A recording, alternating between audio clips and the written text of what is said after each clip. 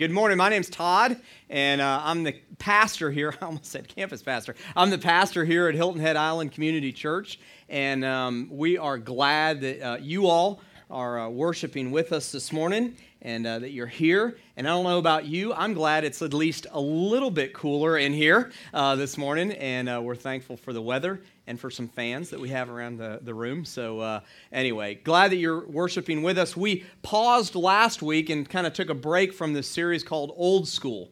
And we do this series every once in a while. It's a series on Old Testament characters. And so we like to do this every once in a while, especially at the beginning of school, and go through some of the Old Testament characters. And, well, there's so much to learn from those biblical characters in the Old Testament. But last week we took a break. And we paused as we celebrated our 4-year anniversary as a church campus, but we also launched out on our own, and it was our first day as Hilton Head Island Community Church, a brand new church, essentially. And so we celebrated that, and we rejoiced, and we had a great time. We also remembered our 10-year anniversary of 9/11. And so last week, we took this whole idea of suffering, and we talked about how on 9/11, there were so many people who suffered, and there was suffering going on. We talked about the fact that we as a church, and I kind of gave you 5 different dream points. There are things that I dream of when I think about us, kind of on the dawn of a new chapter in the life of our congregation. What I dream of and what I believe God has us to be. And so I told you last week that we'll get to what God is going to have us do as time goes on, but I think it was good. I think it's important for us early on to define who we are going to be as a church. And essentially what we did is we took Romans 8 there at the end of Romans 8, verses 38 through 39, when Paul is speaking to the church in Rome, and he says that there is no power, there's nothing in all of the earth that can separate us from God's love. And I talked about essentially that we as a church ought to be the kind of church that points people to the love of Jesus Christ. That's who we ought to be. That's who we ought to be and what we ought to be about. And so we talked about that love of Jesus, and we talked about how the world is hurting. There are so many people out there who are hurting. There are people who their lives are literally in rubble and in ruin, and there's so much pain. But I got thinking about, as we kind of are heading back into this series called Old School and the life of a man that we'll talk about in a moment by the name of Job, I got thinking about something. Some of you are probably suffering just like those that you're trying to reach. Some of you may have been in here last week and went, yeah, Todd, that's great. I love the fact that that's the kind of church we want to be, but what about me? And what about my suffering? And so today we're going to speak specifically about the suffering of the righteous. And the righteous do suffer, don't they? I mean, people who do good, people who are good, people who live according to this word and according to God's word, we still suffer, don't we? We still have calamity in our lives. We still have things that go wrong. We still have people who victimize us. And so today, what I want to take a look at is the suffering of the righteous person. What about those who are suffering, who are righteous, who do all the right things? C.S. Lewis was asked once, why do the righteous suffer? And he answered this way. He said, why not? They're the only ones who can take it. And I think if I had been there that day, I would have respectfully said to C.S. Lewis, really? I mean, come on, really? We can take it? That's true, but I think that we have to have some tools on how to take suffering and what to do with suffering. And so today, in our short time, we're not going to be able to answer fully the question, why do bad things happen to good people? But I believe that when we're considering suffering, and truly when the good do get it bad, and the good do get it bad sometimes, I think the real question to ask is, how should we respond? What should we do when we suffer? Because suffering is going to happen. What should we do when we suffer? And so this morning, I'd like for us to consider that. I'd like for us to consider those who do all the right things I mean, you're a great member of society. You're in good standing. You pay your taxes. You do all the right things. You pay your bills. You're good to your kids. You're good to your husbands and wives. You're a good church member. You come every Sunday. You even drop by the little box and drop a check in every once in a while. And you do all the right things, and calamity still happens. How should we respond in the midst of it? How should we, as James puts it, count it all joy when we face trials of many kinds? It is not easy. Let's face it. It's not easy. There's an old expression that began in the 20th century or early 20th century that was used to describe Irish American soldiers that were stationed at really good military outposts and really good military stations. I mean, these guys would get the best food, and they had the best commanding officers. They had a lot of leave. They had a lot of time off.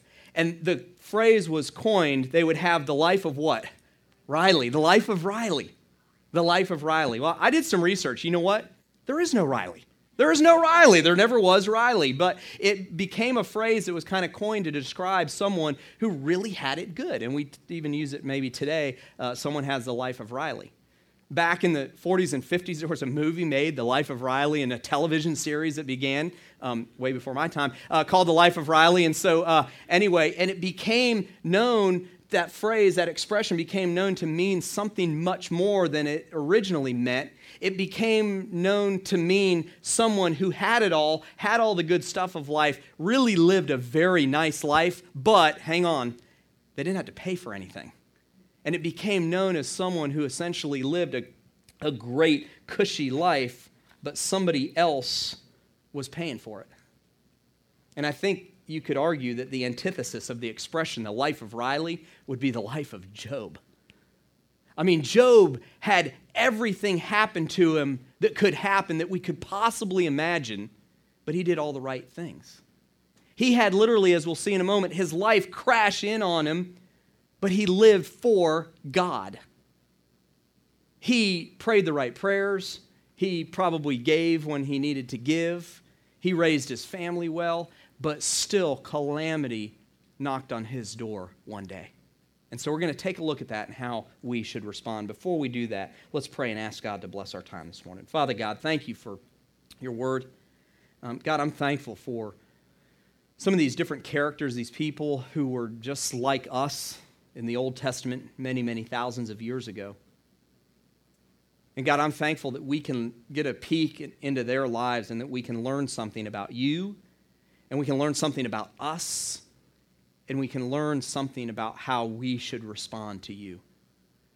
And God, I pray this morning for those who walked in here and they were energized by last week's message. They were excited about it. Yeah, let's go reach the lost. Let's reach people whose lives are crashing in on them, and let's share the love of Jesus with them.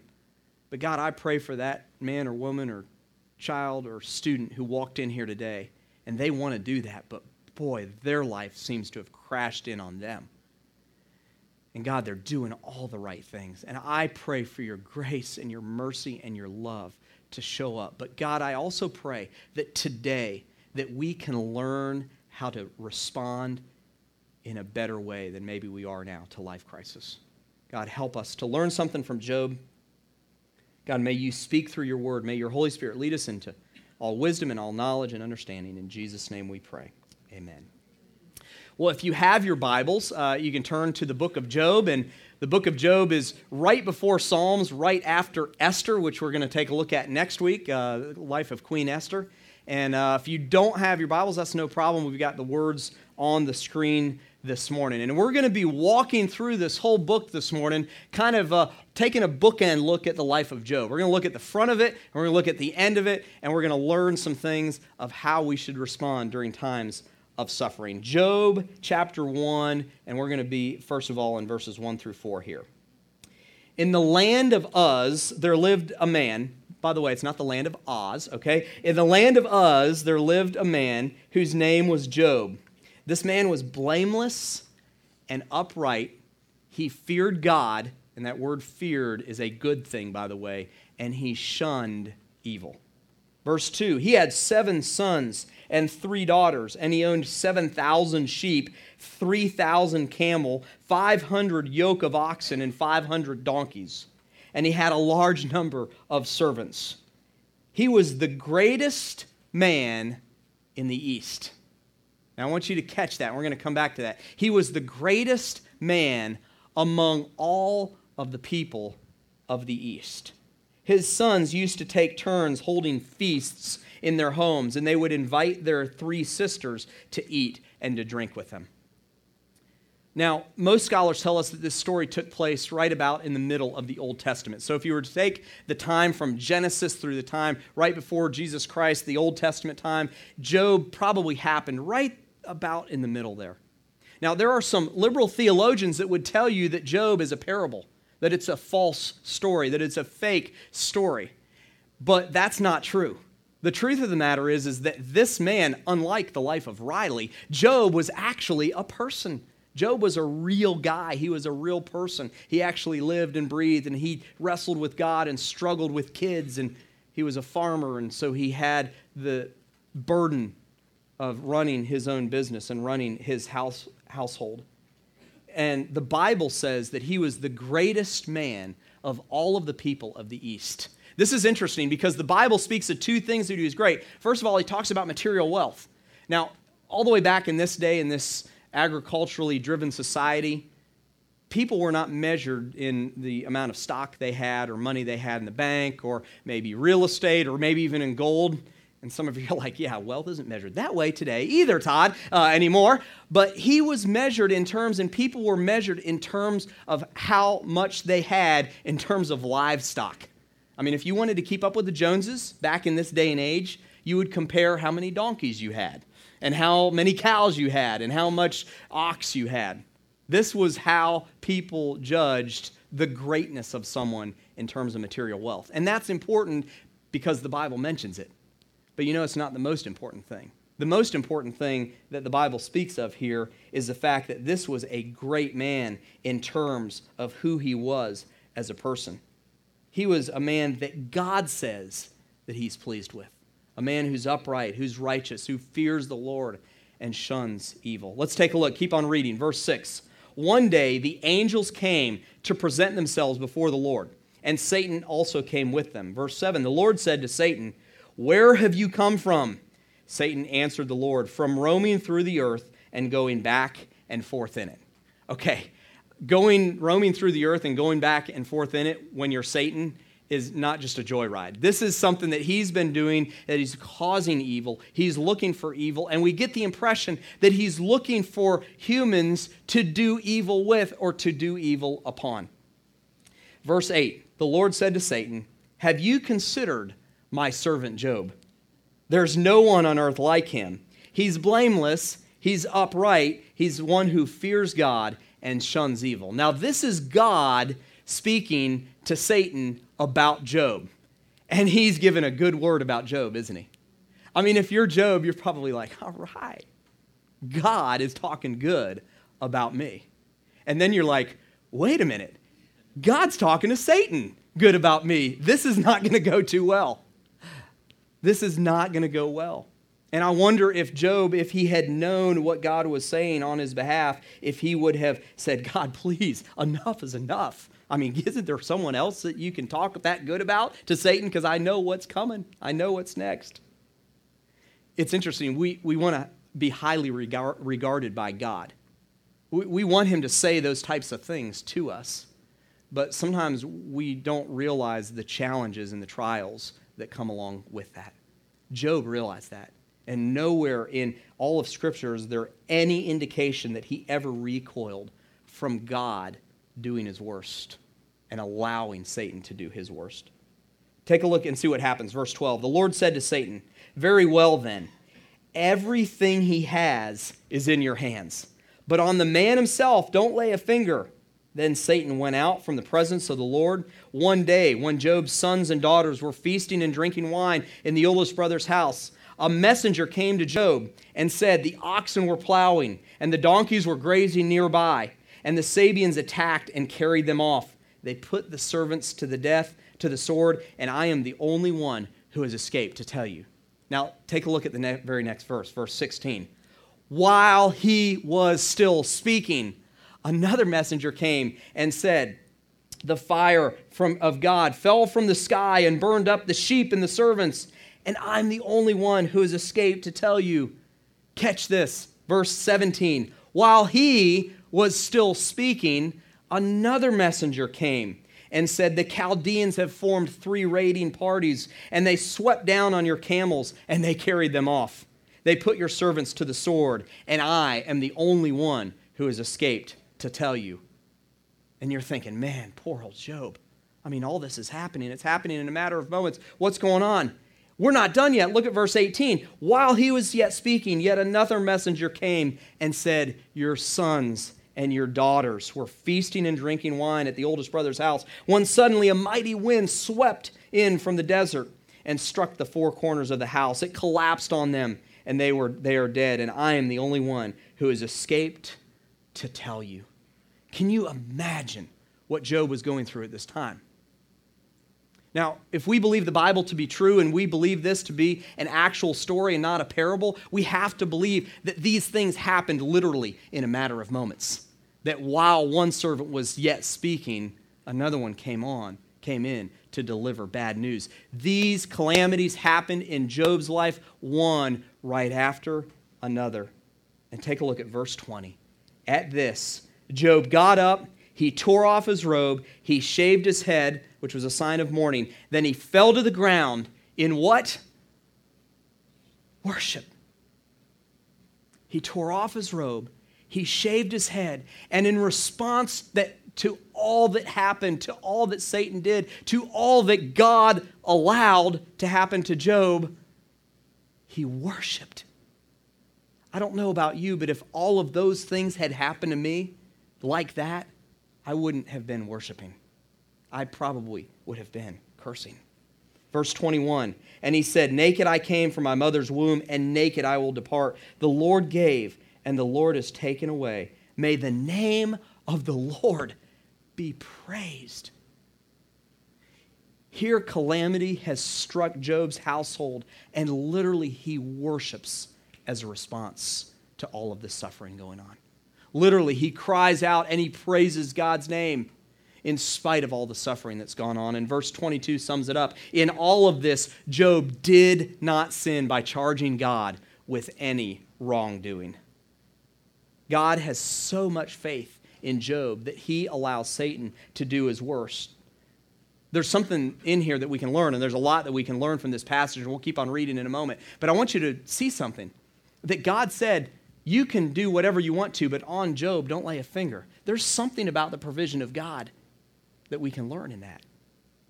And you might be saying, yeah, but in my circumstance, I don't think that God ever said, but Satan.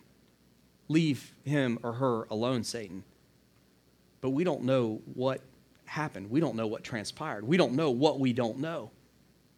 And God is a God that even in the midst of our calamity, even in the midst of our crisis, is a protector. And he provides for us.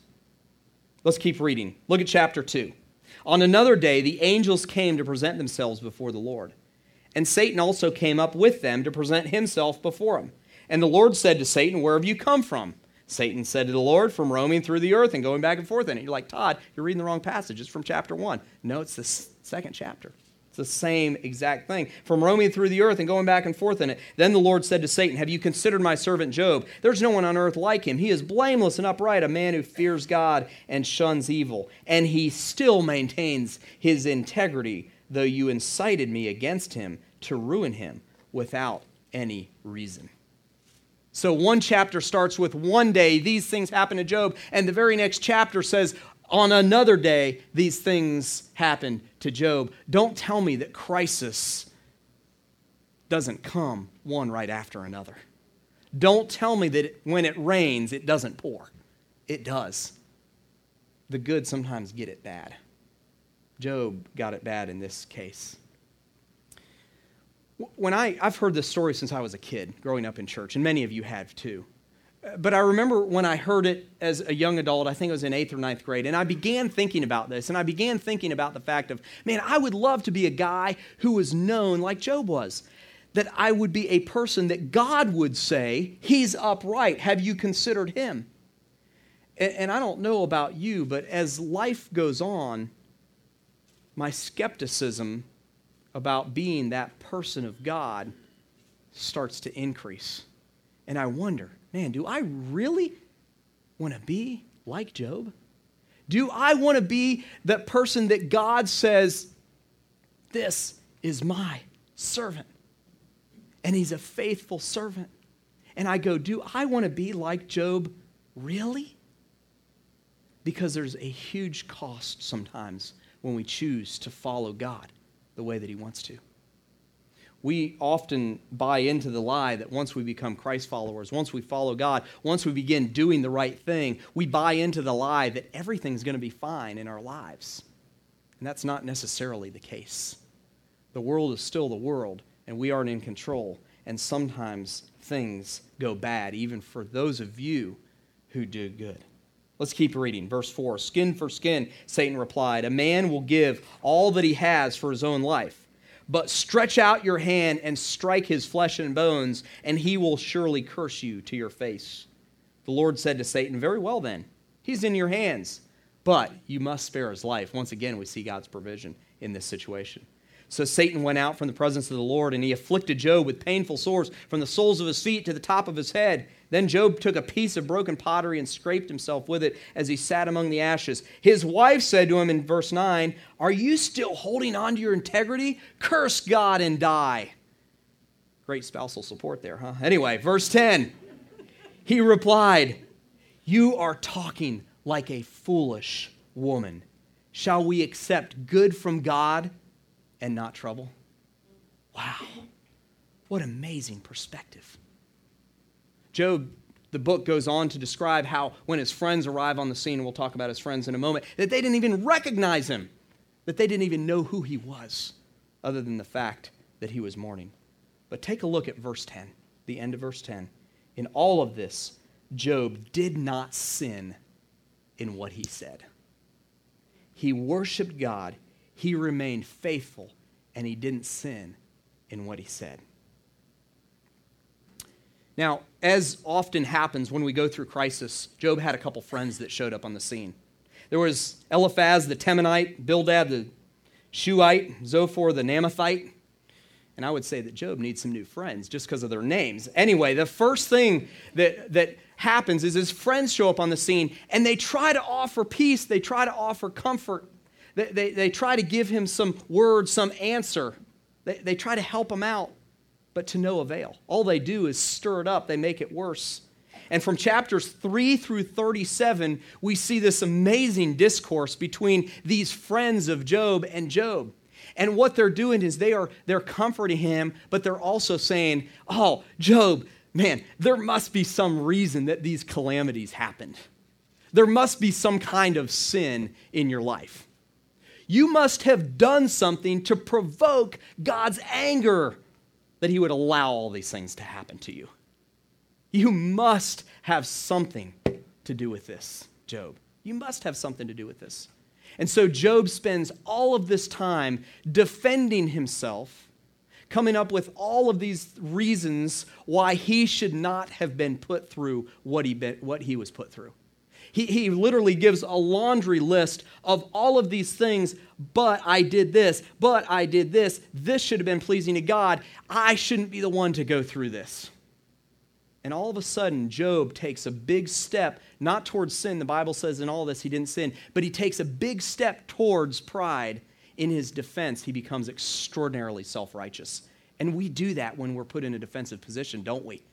It's human nature to take a step towards self-righteousness. I do it. When I'm put in a position to defend myself, I begin to list all of those things that I'm good at or that I do. It happened yesterday at our house. We're at the breakfast table, not with me this time, but with Sean. We're at the breakfast table, and we'd had breakfast, and we had a little devotional like we do sometimes on Saturdays, and we asked the kids, this devotional asked the kids, what is one thing that you're not good at that you need God's help with? And so Sydney, our 7-year-old, she answered first, and she had a great answer. It was really great. And then she didn't even stop speaking, and she started answering for Sean, the 4-year-old. What are the things that he's not good at? And so she began to answer. And he quickly spoke, and he said, but I'm good at, and he started listing all the things. At 4 years old, he became self-righteous in his own little mind. I'm good at the Wii. I'm good at soccer. I'm good at being first. I'm good at so on and so forth. Sound familiar, ladies? We men are really good at self-righteousness, aren't we? But it's something that we do when we are put on the defensive. We begin to list all of those good things, those things that we're good at. And that's exactly what Job did with God. He began to list all of these things, and he began to say to God and his friends that have weird names, he began to say, I shouldn't be the one that's been put through this. This calamity should be for someone else, surely. And he took a big step in his self-righteous attitude towards being prideful and thinking that he could control his situation. But things didn't get any better. In fact, it got worse. He became more despondent. He became more depressed. And all of a sudden, to put a cherry on the top of his suffering, a storm gathered. Literally, the storm clouds gathered. And in the midst of the storm, in the midst of when things are just absolutely as dark as can be, God breaks the silence in chapter 38. And God shows up on the scene, and he speaks with Job, largely without Job interrupting, for a couple chapters. And his challenge to Job is simply this: I am God, and you are not. And sometimes you can't figure things out. I'm God, you're not. And sometimes you can't figure things out. Nice response from God, it seems, doesn't it? I mean, that's what you've got, God? But you know, God is bigger than us. He is more sovereign than us, and he does know better than us. And he kept Job from falling into the temptation of pride. And we don't know the end of what that story might have been for Job. That may have ended in his own personal death. And so God shows up on the scene. He questions and challenges Job, and Job begins to think through, how should I really be responding? Rabbi Harold Kushner said this about suffering. In the final analysis, the question of why bad things happen to people transmutes itself into some very different questions, no longer asking why something happened, but asking how will we respond? What do we intend to do now that it happened?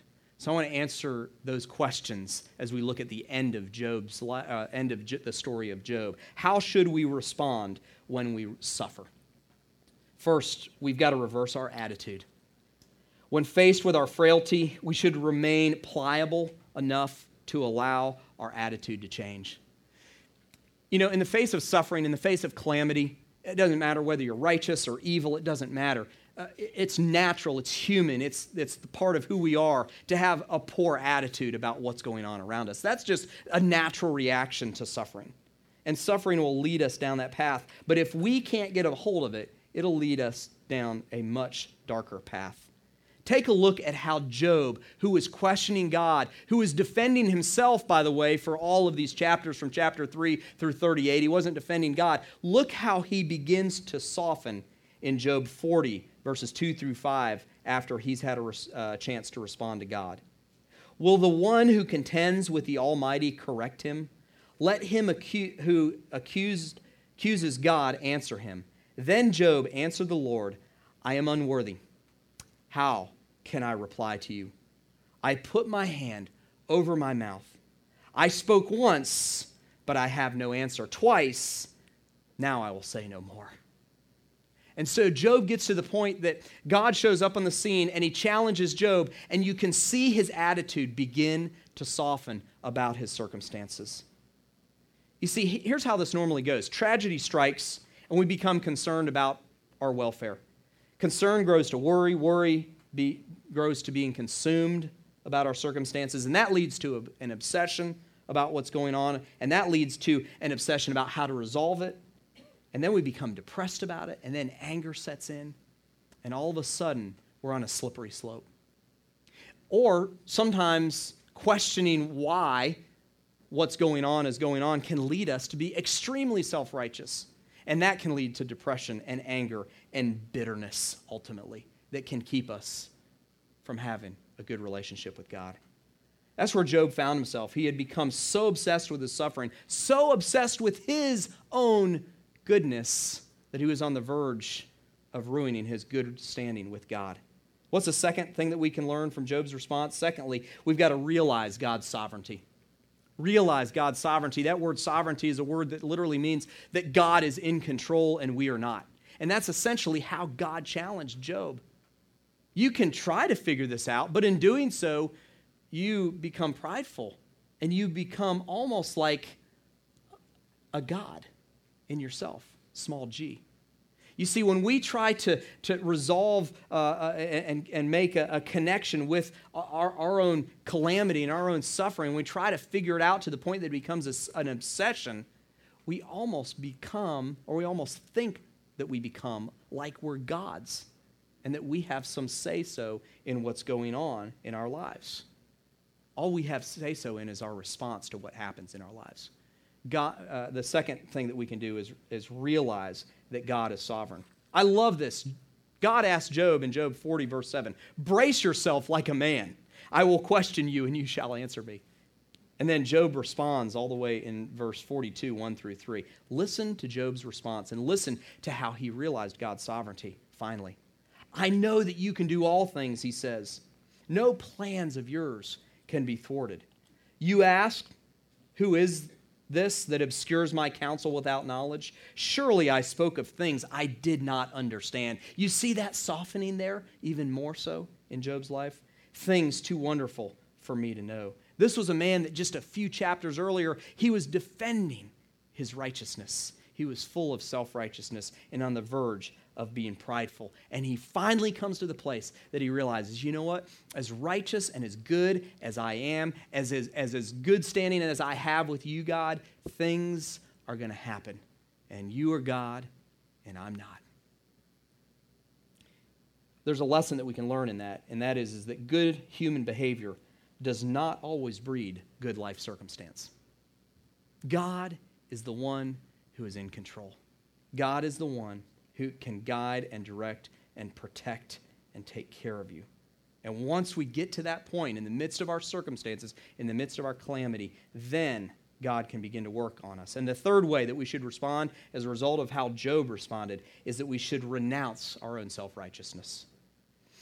When we identify our own pride, it's at that point that God can bring about restoration in our lives. Now, does that mean that God always will bring restoration in our lives? Not necessarily. Does it always mean that he's going to bring it the way we want it? How we want it? On our terms? Not necessarily. But when we renounce our own self-righteousness, it's at that point that God can restore us back to where we were before. Look at Job 42, verse 4 through 6. "You said," Job is saying to God, "Listen now, and I will speak. I will question you, and you shall answer me." Verse 5, "My ears have heard of you, but now my eyes have seen you. Therefore, I despise myself, and I repent in dust and ashes." Now, is Job saying that he literally despises himself? No. But he is essentially saying, you are God, and I'm not, and I'm going to get rid of my self-righteousness because it doesn't really matter now. And at that point, God began to restore Job. And if you go on to read, you find out that the end of the story is truly amazing. You see, at the end of the story, God restores Job. This was probably in the middle of his life when all this calamity happened. The Bible says that Job went on to have the same amount of children that he had before. The Bible says that God so restored Job that he went on to have double the wealth that he had before. You see, God restored Job, but he only did it, I want you to catch this, he only did it when he got rid of his self-righteousness, when he resigned to his self-righteousness and said, I can't do it anymore. I'm not good enough to control my circumstances, and I'm not good enough to understand all that happened. We don't always like the way our life course takes sometimes, do we? It's not always easy. In fact, many times it's difficult. But you know what? There's always an end. And if we can get to the place where we can begin to change our attitude and realize that God's in control and resign our self-righteousness, God can restore us. He can bring us back to a place that we were at before. Somerset Maugham, the English writer, once wrote a story about a janitor at St. Peter's Church in London. One day, there was a young vicar, and he discovered that this janitor was illiterate, and he fired him. Jobless, this man invested his meager savings into a tiny tobacco shop. When he prospered, he bought another, and then another, and then another. And all of a sudden, his meager savings ended up in a chain of tobacco stores back centuries ago that was worth several hundred thousands of dollars in today's day and age. Well, one day that man's banker said, "You've done well for an illiterate, but where would you be if you could read or write?" Well, the man replied, "I'd be a janitor at St. Peter's Church in Neville Square." We don't realize the course our life is going to take.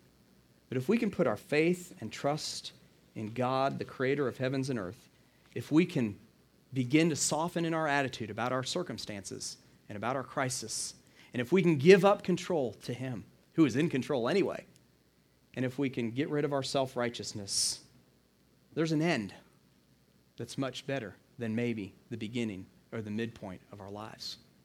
You may be in here today and you're like, "Man, Todd, I've got to have some resolution. I've got to have some understanding of what God's doing." Resign yourself to his control in your life. And I think you'll see that things may not get any better, but they may make more sense. And ask him for his grace and his love and his mercy to cover your life and lead you in a way that's pleasing to him. Let's pray this morning. God, I thank you for the life of Job. It's an encouragement to those of us who are going through calamity, who are going through crisis. And God, there may be 1,000 different responses just represented in this one room to crisis. And God, there are good ways to respond and there are bad ways to respond. And your servant Job was on the verge of good and bad all through Job, but he never sinned. And God, may we be a people who, when crisis hits our door, when it knocks on our door, when it rings our doorbell, God, I pray that we're a people who are honoring and glorifying to you. And God, while we may want to say in one moment, "I want to be like Job," and in the next moment we say, "Boy, I don't want any part of that," I pray, God, that we would just be people who honor and glorify you, and that we're people that you're pleased with. And God, I pray that you would be pleased with our responses. God, I pray that you would help us to soften ourselves by reversing our attitude. God, I pray that you would help us to realize that we have to relinquish our control and realize that you're in control. And finally, God, I pray that you would help us to realize that we have to absolutely get rid of anything that's self-righteous in our lives.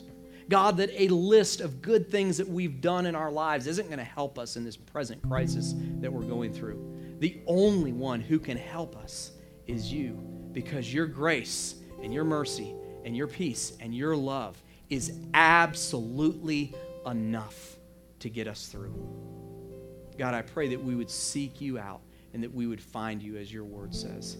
And God, I pray if there's anyone in here who doesn't know you as their Savior, God, I pray that today would be their day, that a spark goes off, that something happens. God, that you would help lead them to people and things in their lives that point them to you and your love.